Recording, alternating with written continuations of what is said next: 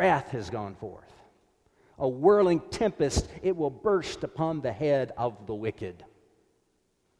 In Isaiah, the whirlwind is used in a more positive sense.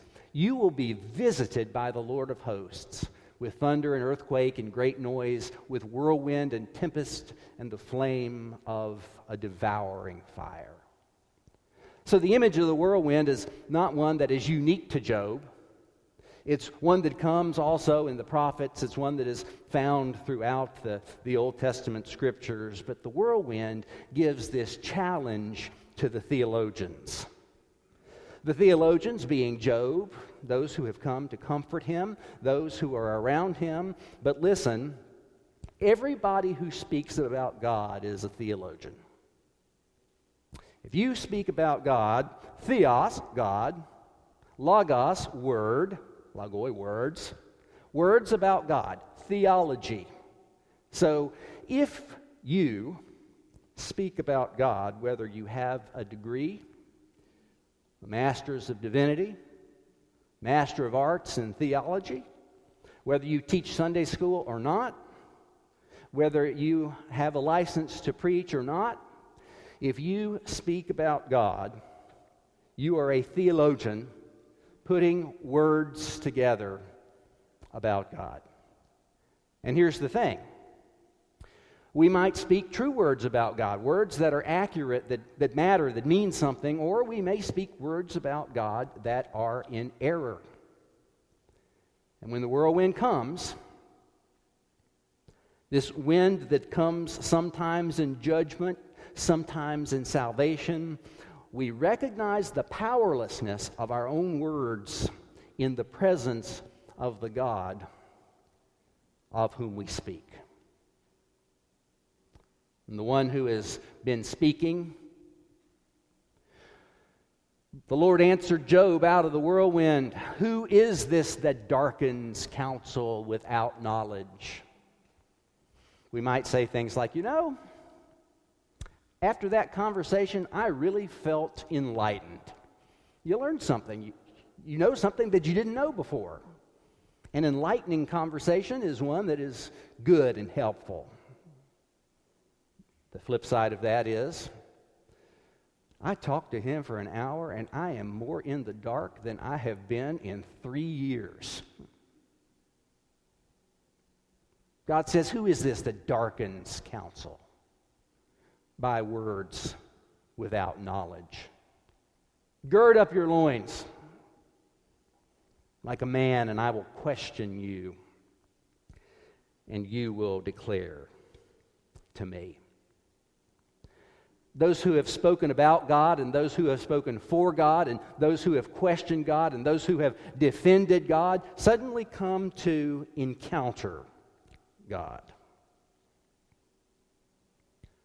I often hear people say things like, when I get to heaven, I've got a few questions that I have for God that I'm going to have Him answer for me right away. I think to myself, I don't think that's the experience Isaiah had when he saw the Lord and said, "Woe is me, for I am a sinful man, and I come from a sinful people." I don't think that's the experience that Job and his friends had. In fact, I think more of the experience that these people had is described in Hebrews. It is a fearful thing to fall into the hands of the living God. God is bigger, more powerful, holier, more amazing, more magnificent than we could ever imagine. And our encounters with God will probably not leave us feeling cocky or strong, but humble, small, recognizing that only by the grace of God may we stand in the presence of God. So God asks, do you understand the earth's design? Like, I know that you all have been talking for a long time, and you've been talking about many different things and why bad things happen to people, and you've got your opinions, and you've kind of kicked your heels in and are standing up for what you've said, and none of you have really changed your mind except to get angrier and angrier. But do you really understand everything that's going on here? Were you there when I laid the foundations of the earth? Tell me. If you have understanding. Who determined its measurements? Surely you know. Or who stretched the line upon it? On what were its bases sunk? Or who laid its cornerstone? I think this is one of the most beautiful verses. Almost as if you've read the Chronicles of Narnia, when Narnia is sung into existence, it's a literary way of talking about the same theme from Job.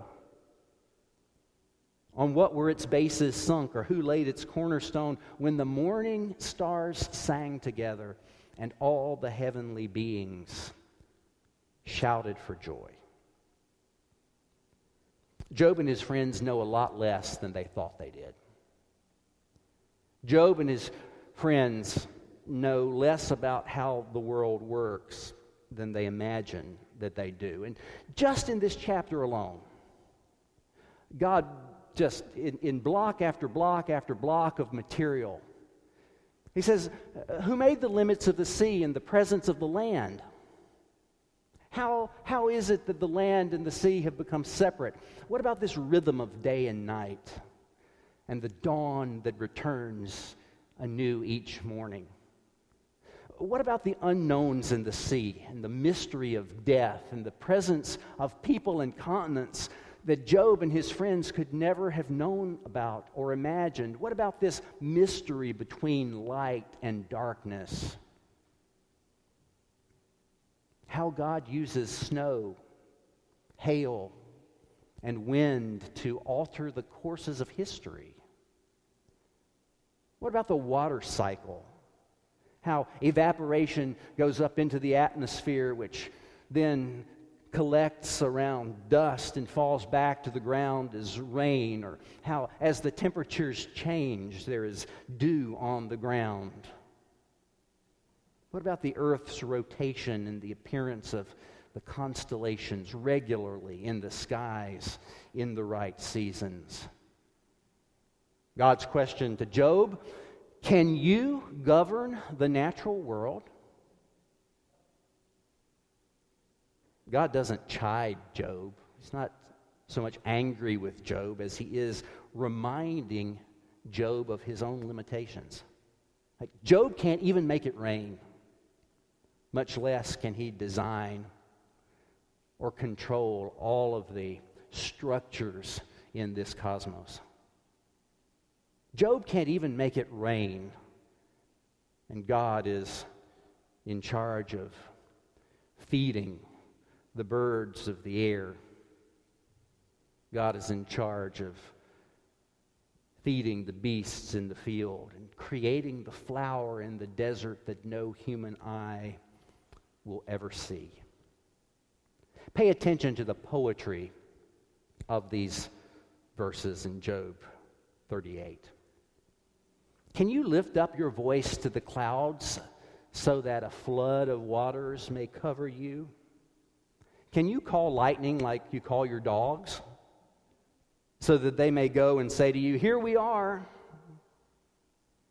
Who has put wisdom in the inward parts, or given understanding to the mind? Now, one of the amazing things to me is that we are creatures who can think, but we're also creatures who can think about thinking. We are creatures who know we think and who can consider our thoughts about our thoughts. On the back of the bulletin today, we've got some cognitive things that I have looked at this past week and shared with you. Catastrophizing, for example. I can say,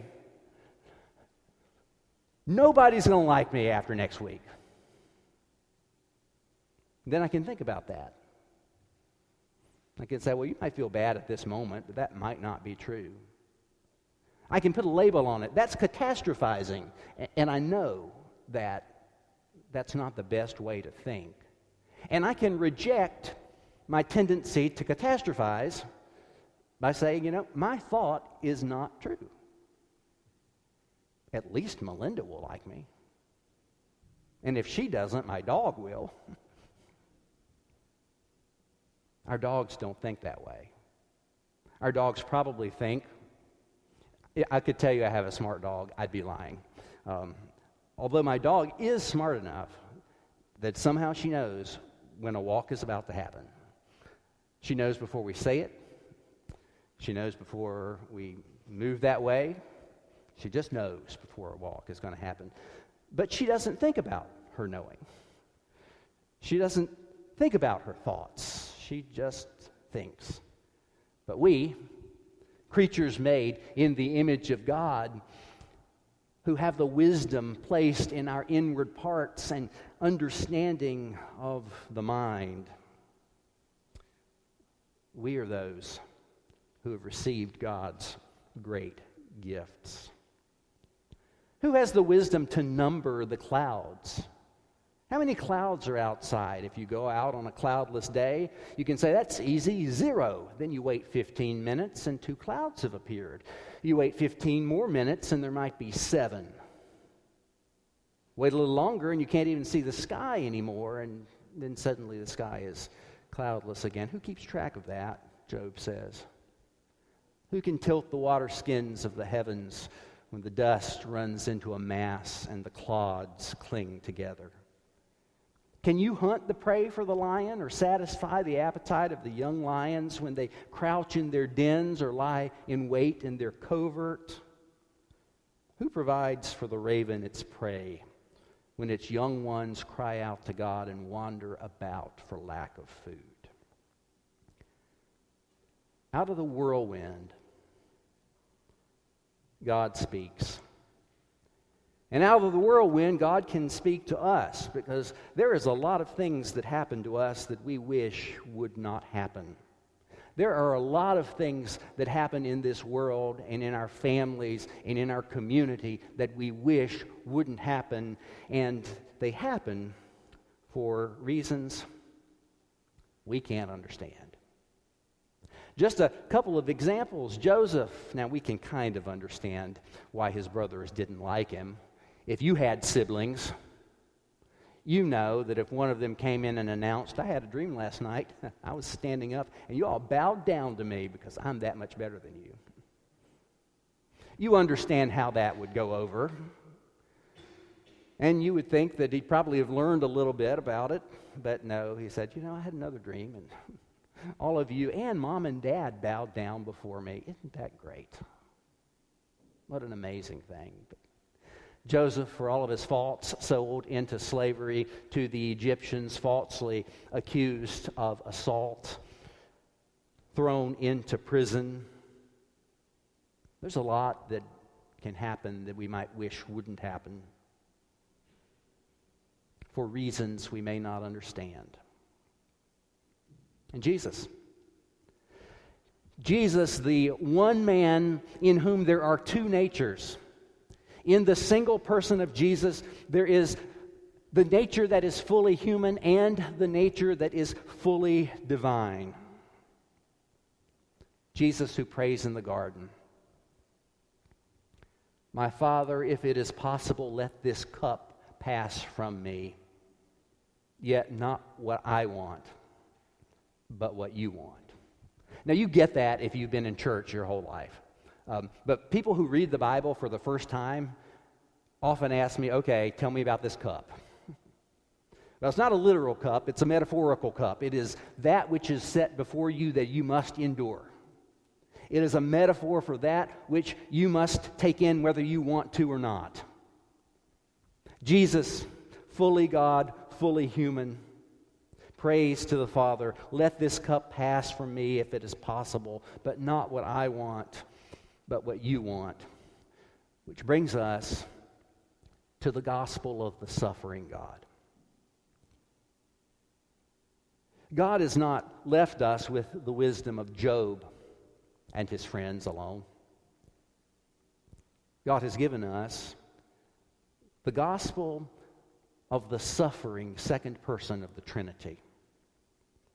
Philippians puts it this way: let the same mind be in you that was in Christ Jesus, who, though he was in the form of God, did not regard equality with God as something to be exploited, but emptied himself, taking the form of a slave, being born in human likeness, and being found in human form. He humbled himself and became obedient to the point of death, even death on a cross. The suffering God, in the fullness of his humility, is obedient to the point of death. Now, the conclusion of Matthew's gospel shows what happens then after Jesus is humbled to the point of death. Jesus comes and says to the disciples, "All authority in heaven and on earth has been given to me. So go make disciples of all nations, baptizing them in the name of the Father and of the Son and of the Holy Spirit, and teaching them to obey everything I've commanded you. And remember, I am with you always to the end of the age." All authority. Jesus, the Son of God, fully human. Jesus' obedience to death, even death on a cross, means that all authority is his and his people. No matter how suffering comes and how deep that suffering gets, his people are continually on his heart. He says, "My sheep hear my voice. I know them, and they follow me. I give them eternal life,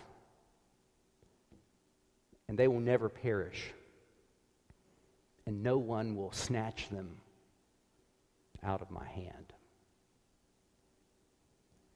No matter how bad it gets, and we all know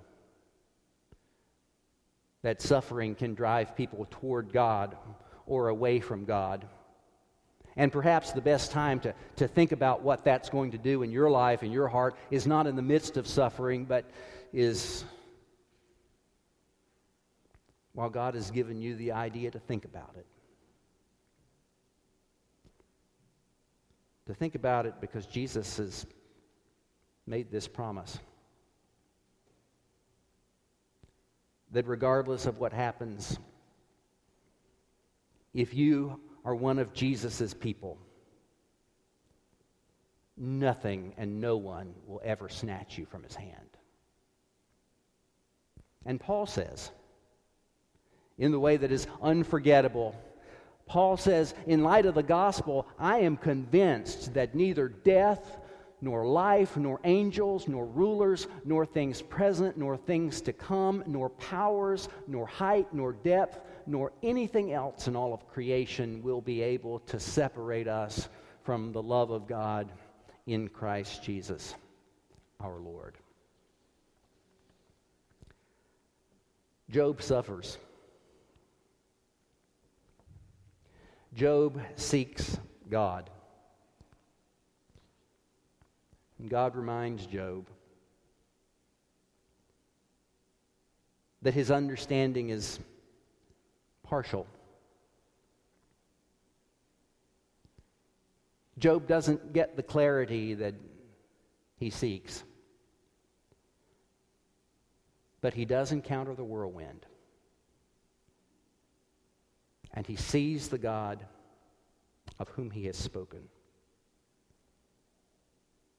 And that God has revealed himself to us as love. Our sufferings will take us different places. But if we live long enough, we will suffer loss, disappointment, loneliness, anguish. Will we have the faith to believe that nothing in all creation will separate us from God's love? In the name of the Father, and of the Son, and of the Holy Spirit. Amen.